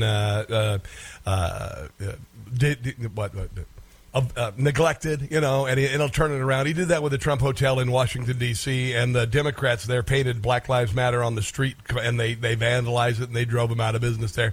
But look at what Donald Trump does to buildings and neighborhoods and cities. And then look at what... people like Nancy Pelosi and others have done to San Francisco, and Ted Wheeler did to Portland, and Eric Adams is doing to New York City.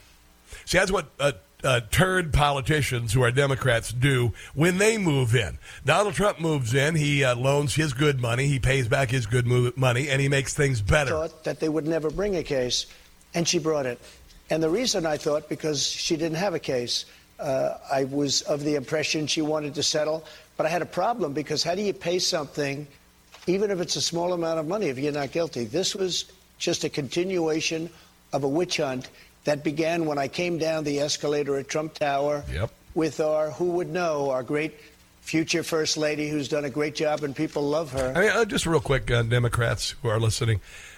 You've had about 6-7 years of this nonsense, and you keep getting your hopes up, and you're thinking this time he's going to be dragged off to prison. He's going to be wearing an orange jumpsuit, and you had a bogus first impeachment that turned out to be crap, and then you had another impeachment that turned out to be crap, and you found out that Donald Trump was not trying to incite anybody, and you keep going and you keep going, you keep coming up with this nonsense, and you keep thinking you got big old headlines, and you light your votive candle to Rachel Maddow or whatever in your kitchen right next to your Satan candle, whatever the hell you burn there, and you think, oh my God, the happy days are here again. We are finally going to get Donald Trump. After a while, don't you just kind of got to look at yourself and go, wow, what an idiot I am. I'm just saying, maybe you ought to.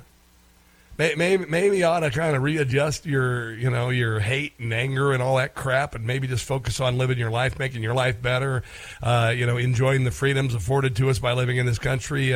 Be thankful possibly for living here, being born here versus North Korea instead of worshiping North Korea. How about you just pull your head out of your arse and stop being such a D-word? How about that? There you go. I should make that into a bumper sticker. I know it's very untoward in me and very uncouth of me, but how about that?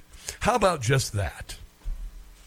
Or how about maybe kind of readjust how you feel about children getting puberty blockers and life-altering sex change surgery before they turn 18? Because the Democrat Party's down with it. And that's what we're going to talk about next, among other things. And then we're going to talk about a brilliant FBI whistleblower who's being persecuted. All of that and more on the way. They called us deplorables. They shut down our country. Hell, we ain't gonna take it. They say our thoughts are disinformation. We're not gonna take it.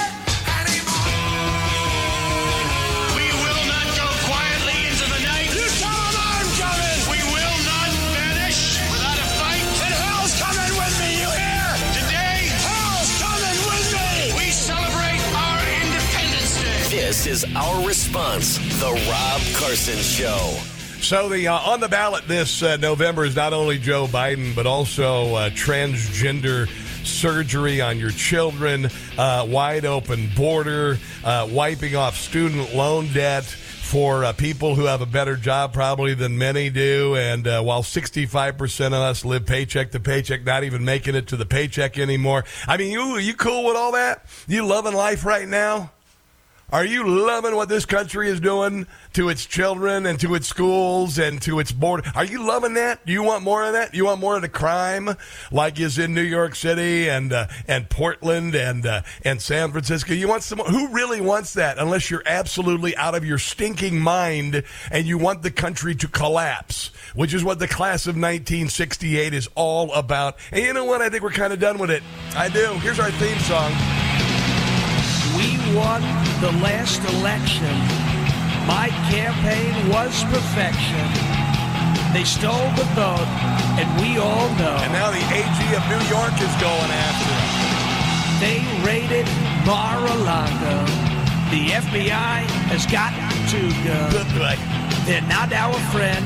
They are our foe.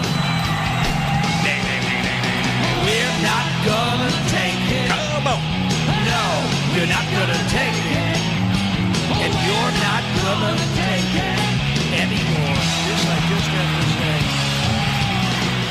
Hillary deleted all her emails, and Hunter Biden should be in jail. Scumbag. You know I am right, and they are wrong. We'll win come this November, and this crap we will remember. Once and for all, let's drain the swamp. I think we need to pave it over. We're not gonna take it. No, you're not gonna take it. We're not gonna take it anymore. Believe me, we're not gonna take it. I just have to tell you. There it is. That is Sean Farish from Long Island. By the way, Sean Farish, brilliant Trump impressionist. No, that wasn't the former president. But, I think that he would approve, So, I said this yesterday, and I'm not going to be ashamed to say it anymore. I'm not going to be afraid to say it anymore. If you are down with transitioning your child to another sex because that child is threatening some sort of a meltdown or whatever, you need to have your child taken away. If you are down with it, if you are married to someone who says, I think the problem with Jimmy is that he needs to become a Jenny, and I want him to go to this hospital, and I want to get him on puberty blockers before puberty, and then I want to have his penis removed and turned inside out and made it to an artificial vagina. Then you need to divorce that person, and you need to take the child with you. I'm not kidding. I'm absolutely 100% serious. If you're down with the mental illness of those who would not only parent children and say, I think our child needs a sex change, but if you work for a doctor or practice that allows this, if you are a doctor that practices, you need to leave the profession because you're done, because you're right up there with the same sort of experimental crap that Joseph Mengele perpetrated on the political enemies of Adolf Hitler. I'm absolutely serious. That's extreme. No. How did we allow this to happen? I want to know how we allowed this to happen. I'd like to know what sort of mentally ill, sick person came up with this nonsense. Vanderbilt University should be done. They should close down their doors. Tennessee Republicans are speaking out against the pediatric transgender clinic at Vanderbilt University Medical Center. Governor Bill Lee has called for an investigation of the clinic after an explosive report by the Daily Wire's Matt Walsh, who does a brilliant job revealing appalling details of so-called gender-affirming care. Apparently, it is quite a big money maker. Makes people a lot of money. Lots and lots of money. And here is Dr. Shane Taylor of Vanderbilt talking about making all that sweet, sweet money from transgender surgeries. Starting in January 1st of 2017, according to the Affordable Care Act, Insurance cover carriers are mandated. Now, by the way, that she said as part of the Affordable Care Act, which makes you kind of wonder what was in that 2,600-page bill that Nancy Pelosi said they'd pass first and read later. To cover medical expenses for trans folks. Some of our BUMC financial folks in October of 2016, started a couple of years ago, put down some costs of how much. You know what? Here's what I'm going to do, because the sound on that is a little distant. But it is a big moneymaker. The Pediatric Transgender Clinic at Vanderbilt University Medical Center raises serious moral, ethical, and legal concerns. We should not allow life-altering decisions that hurt children or policies that suppress religious liberties, all for the purpose of financial gain. We have to protect Tennessee children, and this warrants a thorough investigation. That comes from Governor Bill Lee. The person that we just heard was Shane Siebold Taylor, a physician at VUMC Clinic for Transgender Health, in a lecture. Sex change surgeries make a lot of money. Listen to this. Listen to this. A female chest masculinization surgery, also called a top surgery, can bring as much as $40,000, according to Taylor. Routine hormone treatment will visit the clinic just a few times each year, but can bring in several $1,000s and actually makes money for the hospital. Taylor, in that audio clip that you can't hear well, goes on to describe how vaginoplasty surgeries, in which a man is castrated and doctors surgically create a fake vagina using tissue from his penis, can make as much as $20,000 in revenue. Citing data from the Philadelphia Center for Transgender Surgery, she excitedly states that figure is likely an underestimate given costs for hospital stay, post-op visits, anesthesia, and other associated medical bills. Vanderbilt University needs to be shut down. At least this clinic needs to be shut down. This clinic shut down, investigated. Criminality needs to be investigated. People need to go to jail. They need to be publicly shamed. They need to go to jail. And the parents of these horrifically scarred children need to be able to sue them to the ends of the earth. To the ends of the earth. Female bottom surgeries. This is female to male bottom surgeries, in which doctors take skin and other tissues from a woman's forearm or thigh to create a fake penis, can make as much as $100,000 in hospital revenue. Is this as bad as anything that you have ever read from Joseph Mengele? Is it? Is it really? Is it as bad? These surgeries are labor intensive. There's a lot of follow-ups. They require a lot of time, and they make money, Taylor told the audience. They make money for the hospital. In a separate medicine grand rounds lecture, Vanderbilt health law expert Ellen Wright Clayton,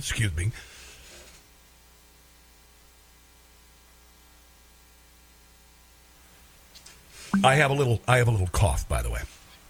Pardon me.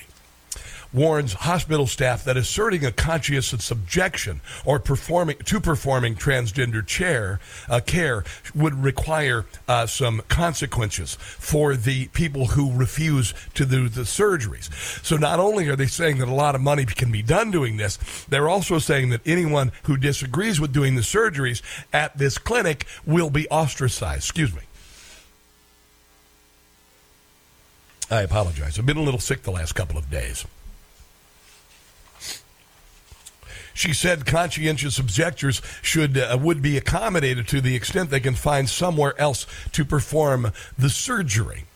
So if you are a part of this clinic and you decide not to do it, you'll be removed. This is the aforementioned doctor talking about those who are conscientious objectors to mutilating children having to go somewhere else. If you are going to assert conscientious objection, you have to realize that that is problematic. You are doing something to another person, and you are not paying for the cost for your belief. I think that is a real, I think that's a real issue. You know, this kind of begs the question that someone who would spend so many years in medical school would do something like this. I mean, I could understand some psychotic bureaucrat, Democrat doing something like this, like saying, I don't know, babies should be aborted until birth, and even after they're born, be allowed to die as you watch. And we saw that from the former governor of Virginia. He's a pediatrician. That's the sort of mental illness that's going on. But I mean, if you are a doctor or you are a administrator at a hospital like this, and you have been down with this madness, then honestly, there's something very desperately wrong with you. This is a video from the hospital about trans buddies. Presumably these are people who will get you through your transgender mutilation surgery. And it features someone who is trans, a woman to male, someone who has had an artificial penis created by arm skin. And here she is talking about, and I'll just go ahead and say she, because she's just a mutilated female with part of her arm dangling between her legs. My name is Sean Riley, and I'm the program coordinator for Trans Buddy at the Program for LGBTQ Health at Vanderbilt University. It's Trans Buddies. Trans Buddy provides trained peer advocates for transgender patients who are coming for doctor's appointments or other healthcare-related services. Whether you're looking for something that's related to medical transition, such as hormone therapy, or something completely unrelated, like breaking an arm or going to an ENT, we are here. Don't break your arm, because you might have to make it into a penis eventually. Here to help support any transgender patients that come through our doors. I think, what was it? I used this line before, but there's a song from a Black Sabbath song, War Pigs, in 1969. I know this because I was 3, and I sneaked into my sister's room to listen to Led Zeppelin's first record and Black Sabbath's Paranoid. And there was a line from Black Sabbath. You're thinking, he's evil. No, they're not. No, they're not at all. Just great rock band. They had a line called Satan Laughing Spreads His Wings. You got to imagine if they're, Satan is down there looking up. He is laughing and spreading his wings right now, because this is amazing. Absolutely amazing. Here are some, this is an organization called WPATH. WPATH is the path to having your penis removed to make a fake vagina, or having your breast removed as a pubescent girl to become a boy. Guidelines for breast removal. So when we talk about the WPATH guidelines, so in order for our patients to really successfully undergo these surgeries, we do, again, follow these guidelines. So a lot of times it's for insurance purposes, but again, insurances kind of follow suit with the WPATH guidelines for the most part. So for any kind of top surgery, we do require top surgery and bottom surgery. I have several people in my life who've had breasts removed because of breast cancer. I imagine they have a little bit different thought on removing healthy breast tissue from a girl. I've got a little more on this. Your calls are welcome at 800-922-6680. This has to end now. The response from human beings has to be so overwhelming that these institutions immediately cease this. These insurance companies that reimburse for this immediately cease this. This is the Rob Carson Show.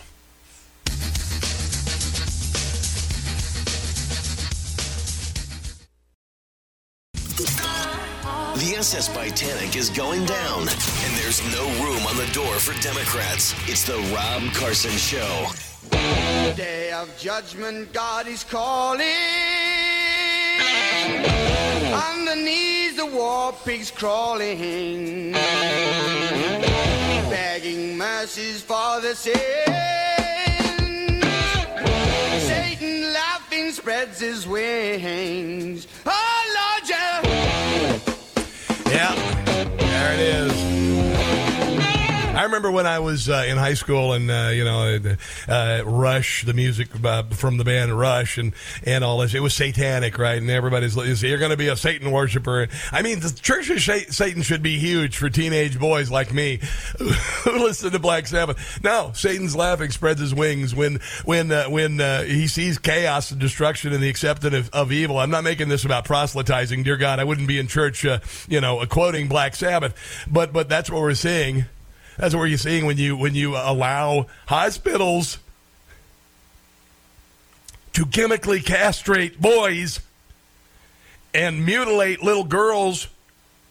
What about all the people on the left? What about all the people who've talked about genital mutilation and female circumcision around the world? That's what you're doing to our kids, you idiots. My God in heaven, what have we become? Are you down with this? Are you down with any of this? All of this madness that Joe Biden standing in front of the Independence Hall 3 weeks ago with it bathed in red, saying that there's something going on. Things aren't right. Well, yeah, because you're doing it. And he painted Independence Hall red. Unbelievable. That Vanderbilt University has been doing gender transition on children. I heard Children's National Medical Center in Washington, D.C., where I did radiothons for years, is doing this. Dear God in heaven, if you are listening from Children's National, please refute this. Because otherwise, my belief in you as an institution goes down the drain. I appreciate all of the marvelous things that hospitals around this country do with regard to cancer and whatnot. But if you allow this in your practice, then you are standing there right next to Satan spreading his wings. And here, this is a little video from the website, from the website for the transgender clinic at Vanderbilt that immediately got taken down, by the way, to hide it from you. It immediately got taken down. This is about gender-affirming hormones that destroy children for life. We can provide gender-affirming hormones on an individual who is on a pubertal blocker, depending on whatever kind of blocker they've chosen or we have discussed with them, or they can present to us at a later stage of puberty, and then we provide the gender-affirming hormones. Previously, the Endocrine Society recommended to start these at age 16, but we all know that would be delayed puberty, right? Yeah, once you're at 16 years old, it's too late. Not 16-year-olds don't start puberty. So more recently, they did update that to say as early as 14. Okay. Study published September the 19th, the Journal of Sex and Marital Therapy, explained that puberty blockers, also known as luteinizing, hormone-releasing hormone agonists on blah, blah, blah, are not just creating sexless adults.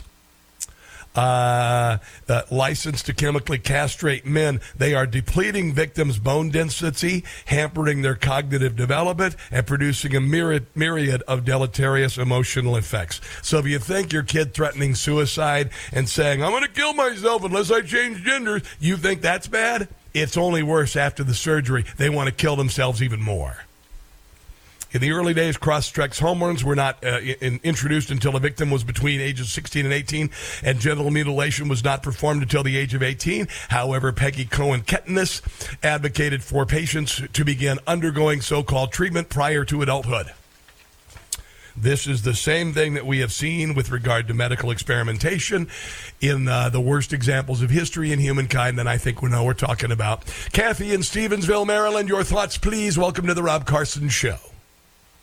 Hey, thanks for taking my call. I was thinking to myself, maybe this has, maybe Rachel Levine's behind this. I think he is the woman of the year. I think they were discussing that. Of course. And is he the, I'm sorry, she, I'm not sure. No, it's a he. He's a he with a wig. He's a he with a wig. Yes. And I'm wondering if he is the Surgeon General? Is that his position?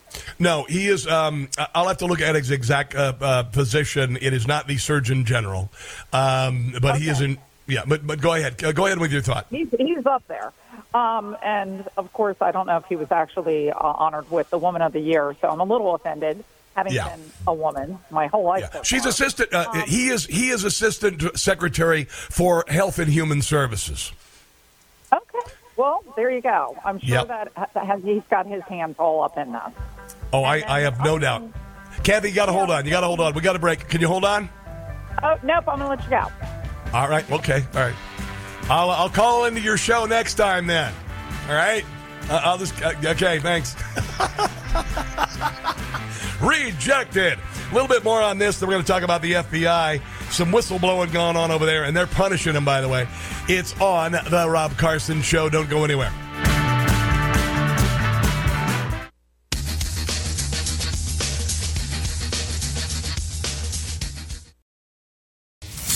They impeached our president twice for nothing. The truth is simple, and it's right before our eyes. They raided his home. I don't know what to be concerned about. No one seems to. And they call us extremists and fascists for supporting him.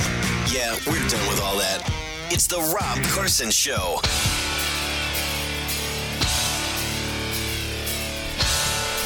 Rage Against the Machine. There's a movie in the 1950s called Invasion of the Body Snatchers. In the very end, there's a sane individual who has noticed that people were being replaced when they fell asleep. That's one of the conventions of a classic horror movie. They take the place where you're most secure and they make it terrifying. So the only place that you can escape, like, for instance, you're stressed and whatnot, what's going on in your life is to sleep.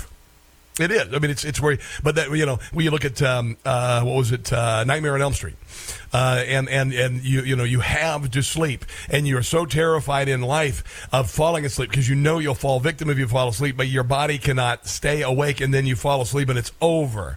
That's what happens in Invasion of the Body Snatchers. In the very end, this guy is running, and he's trying to tell everyone, you've got to stop before this takes over. You've got to stop, and he's running.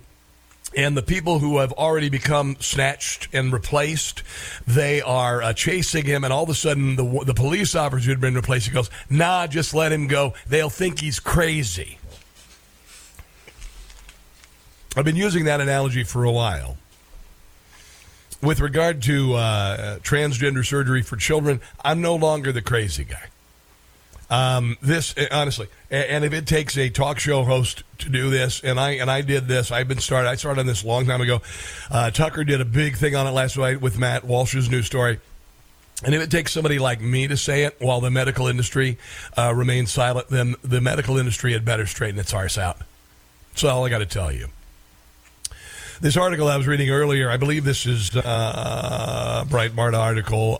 For years it was argued, including in the Journal of Homosexuality, which is a fantastic magazine, by the way, that withholding physical medical interventions in most cases of adolescents exhibiting signs of so-called gender dysphoria were more harmful to well-being in both adolescent and adulthood when compared to cases where physical medical interventions were provided. Clinicians and activists came to regard natal puberty as a kind of disease, concluding that hormones of either sex can be treated as vectors of disease. So saying that puberty is a disease. And this Rachel Levine, who was a middle management fat dude with children until he decided to change genders and then became the Woman of the Year, he actually said that there is such a thing as a wrong puberty. So I think we know where these policies are coming in the HHS. Among the irreversible side effects of puberty blockers was a halting of critical bodily growth, including that of genitals. Upon the introduction of these hormones to men, the penis would cease to grow, and growth would not resume upon terminating treatment. Oprah Winfrey's network broadcast the documentary I Am Jazz, a family in transition in 2012, detailing how a young boy, Jared Jennings, was placed under puberty suppression at the age of 11, not long after his mother said, "You got to nip puberty in the bud." His mother is insane. There you go. Let's talk about the FBI, shall we?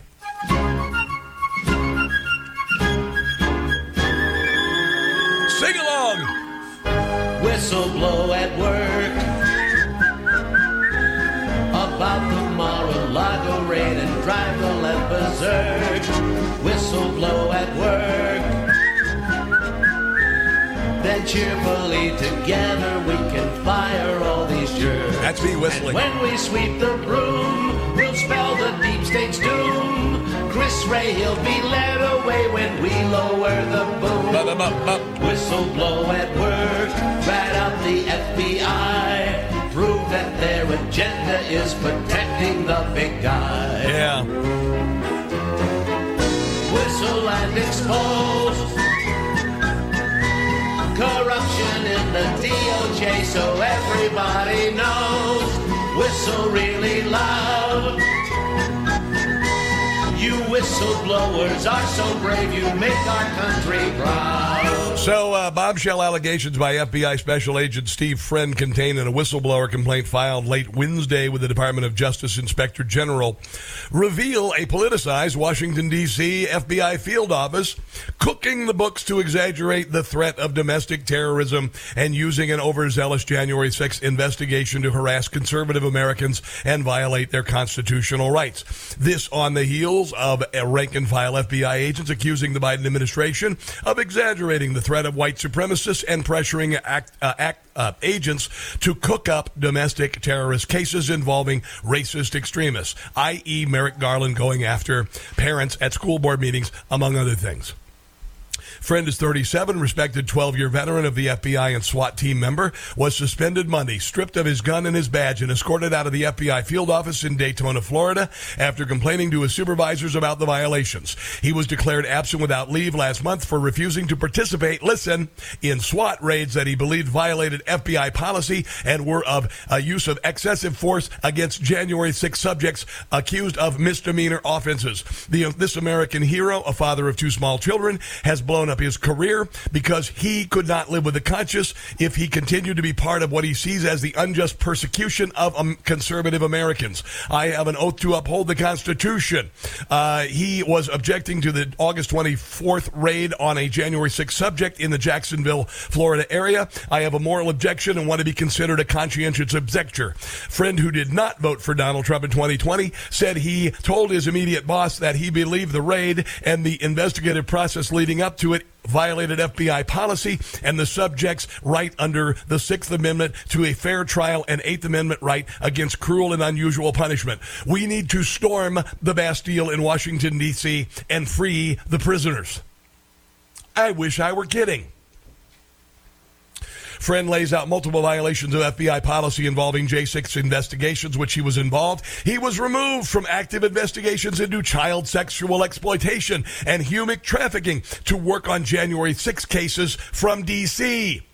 He was told domestic terrorism was a higher priority than child pornography, and as a result, he believes his child exploitation investigations were harmed. Among his allegations, the D.C. field office is manipulating FBI case management protocol, farming out J6 cases to field offices across the country to create a false impression that right-wing domestic violence is a widespread national problem. This explains Joe Biden's speech in front of the blood-red Constitution Hall in Philadelphia. FBI domestic terrorism cases being opened on innocent American citizens who were nowhere near the Capitol January the 6th based on anonymous tips to an FBI hotliner from Facebook spying on their messages. The FBI has post facto designated a grassy area outside of the Capitol as a restricted zone when it was not restricted on January 6, 2021, in order to widen the net of persecutions and prosecutions. The FBI intends to prosecute everyone, even peripherally associated with January 6, and another wave of J6 subjects are about to be referred to the FBI Daytona Beach Residence Agency for investigation and arrest. This is everything that I have said coming true. And you know why I know it? Because I have life experience, common sense, and research. The Jacksonville area was inundated with Guardian notifications, and the FBI agents were dispatched to conduct surveillance and knock on people's doors, including people who had not been in D.C. January the 6th or who had been to the Trump rally that day but did not go inside of the Capitol. Here is Miranda Devine of the New York Post talking about this brave whistleblowing officer who is now being persecuted against the law by the FBI. Well, I learned that Stephen Friend, FBI special agent still serving, who was suspended on Monday, is an American hero. He had the dream job. He's been with the FBI for 12 years. He's a SWAT team member, but he just could not live with his conscience after he was dragged off these very important child porn, child exploitation, human trafficking investigations.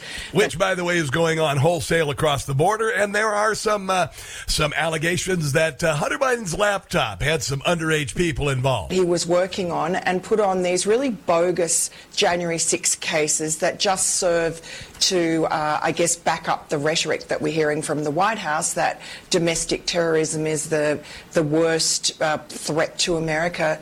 White supremacy is almost non-existent. It always has been, unless you're considering Democrats who created the KKK and of the party of slavery and Jim Crow. It's the Civil War. And so he could see from on the ground how the FBI Washington field office was manipulating these cases. You see why Joe Biden and the FBI and Merrick Garland started saying absurd things about white supremacists in the country being the biggest threat? Do you see, that was the setup. And then it segued into Trump supporters, which I said it was going to do, and now it's blatantly obvious. To try and expand and pretend that the problem was bigger than it was.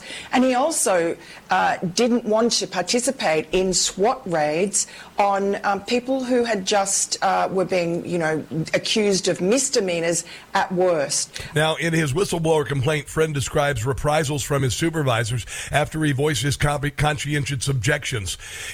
He says they ignored his complaint about manipulative case file practice, creates false and misleading crime statistics. Oh, by the way, this ends up with innocent people being in jail. This happened during the French Revolution. I believe they opened up the Bastille, and heads rolled. Innocent American citizens, and, they were being told to investigate people who hadn't even gone to Washington, D.C. that day in one case. This is why I say that January 6th was the Reichstag. It was the Democrats' Reichstag. They know they stole the bloody election. They knew they were to protest, and they wanted to pin the blame on the opposing party, just like old Hitler did to the Reichstag. A man had been at his son's funeral that day, yet he had FBI agents. Hold on, let's hear that again. A guy was at his kid's funeral, and he was raided by the FBI, saying that he was at January the 6th. Innocent American citizens, and, they were being told to investigate people who hadn't even gone to Washington, D.C. that day. In one case, a man had been at his son's funeral that day, yet he had FBI agents knocking on his door. People were being surveilled. This is just such an abuse of their civil rights. And Steve Friend stood up and said, I will not do this. He did everything the right way. He complained to all his supervisors. He told them what FBI rules were being violated and what policies were not being followed and what constitutional rights of American citizens were being abused. And he was ignored. He was threatened. And he's now, this afternoon, filed a whistleblower complaint with the Inspector General, Michael Horowitz. And he's also been talking to Senator Chuck Grassley and some of the Republicans about his complaints. And he is there. You see his photograph online, 37-year-old man, father of 2 young children. It took a lot of courage to do this at great risk to himself and blowing up a career he loved. Now, the supervisory senior resident agent, Greg Frederico, told him of his whistleblowing complaint that he'd be better off just to call in sick rather than voice his objection and threaten reprisal indirectly by asking how long he saw himself continuing to work for the FBI. 4 days later, Friend was summoned to Jacksonville to meet his next level bosses, Assistant Special Agents in Charge Colt Markowski and Sean Ryan, about his refusal to join the SWAT raid. He told him about his concerns over the irregular case handling of J6 matters that he believed were in violation of a legal rule known as Brady that requires prosecutors to disclose evidence that would exonerate a defendant. They asked if he believed that any J6 rioters committed crimes, and he replied, some of the people who entered the Capitol committed crimes, but others were innocent. I elaborated that I believe some innocent individuals had been unjustly prosecuted, convicted, and sentenced. Markowski then asked Friend if J6 rioters who killed police officers should be prosecuted, even though no such thing happened. It didn't happen. When Friend pointed out that no police officers were killed on January the 6th, Markowski told him he was being a bad teammate.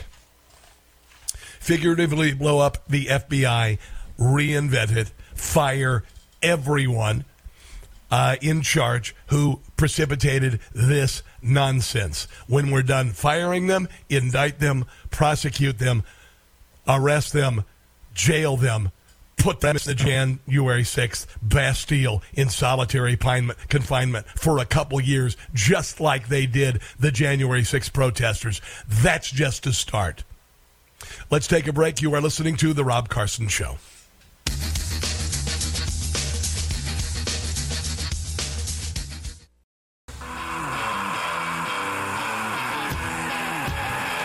Recent white supremacist attacks have reminded minority communities across the country of a dark history we have not yet escaped. We have witnessed far too many other acts of domestic terrorism.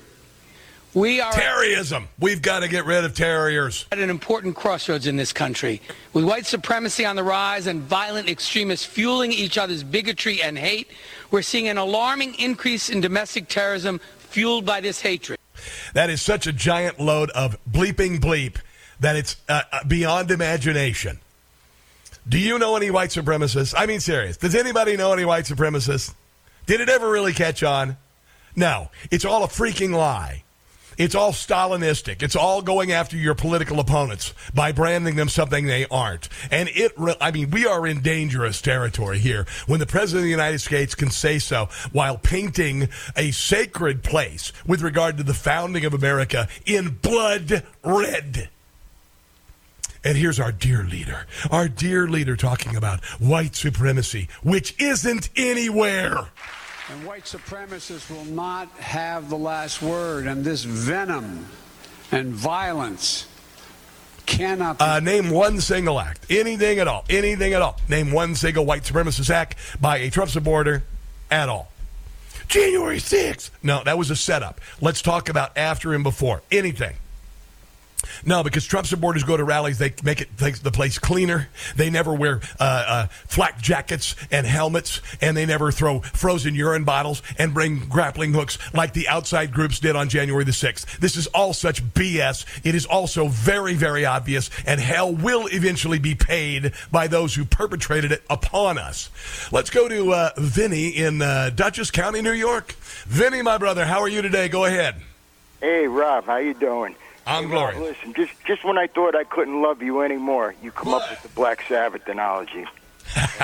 It is so spot on because all you can say is evil.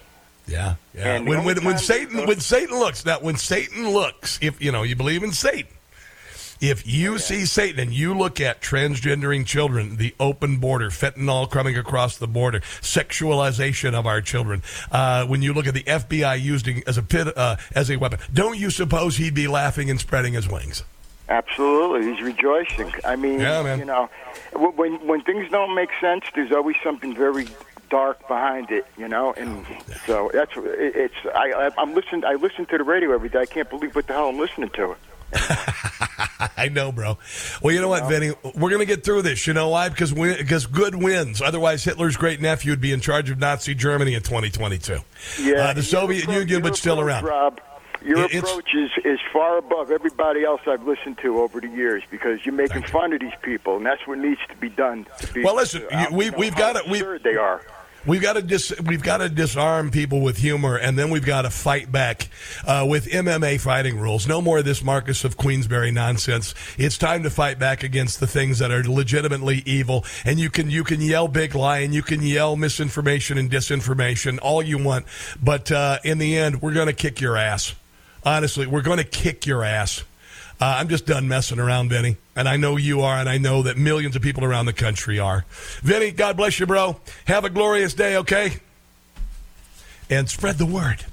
Let's come back and wrap up the show today. Right after this, it's the Rob Carson Show. That is going to do it for the show today, guys. And my producer, Ken, says it's the best show we've ever done. So if I would, if you get the chance, check out the podcast. Go to newsmaxtv.com/podcast, newsmaxtv.com/podcast. Share it with others. We're going to win. This is an epic show.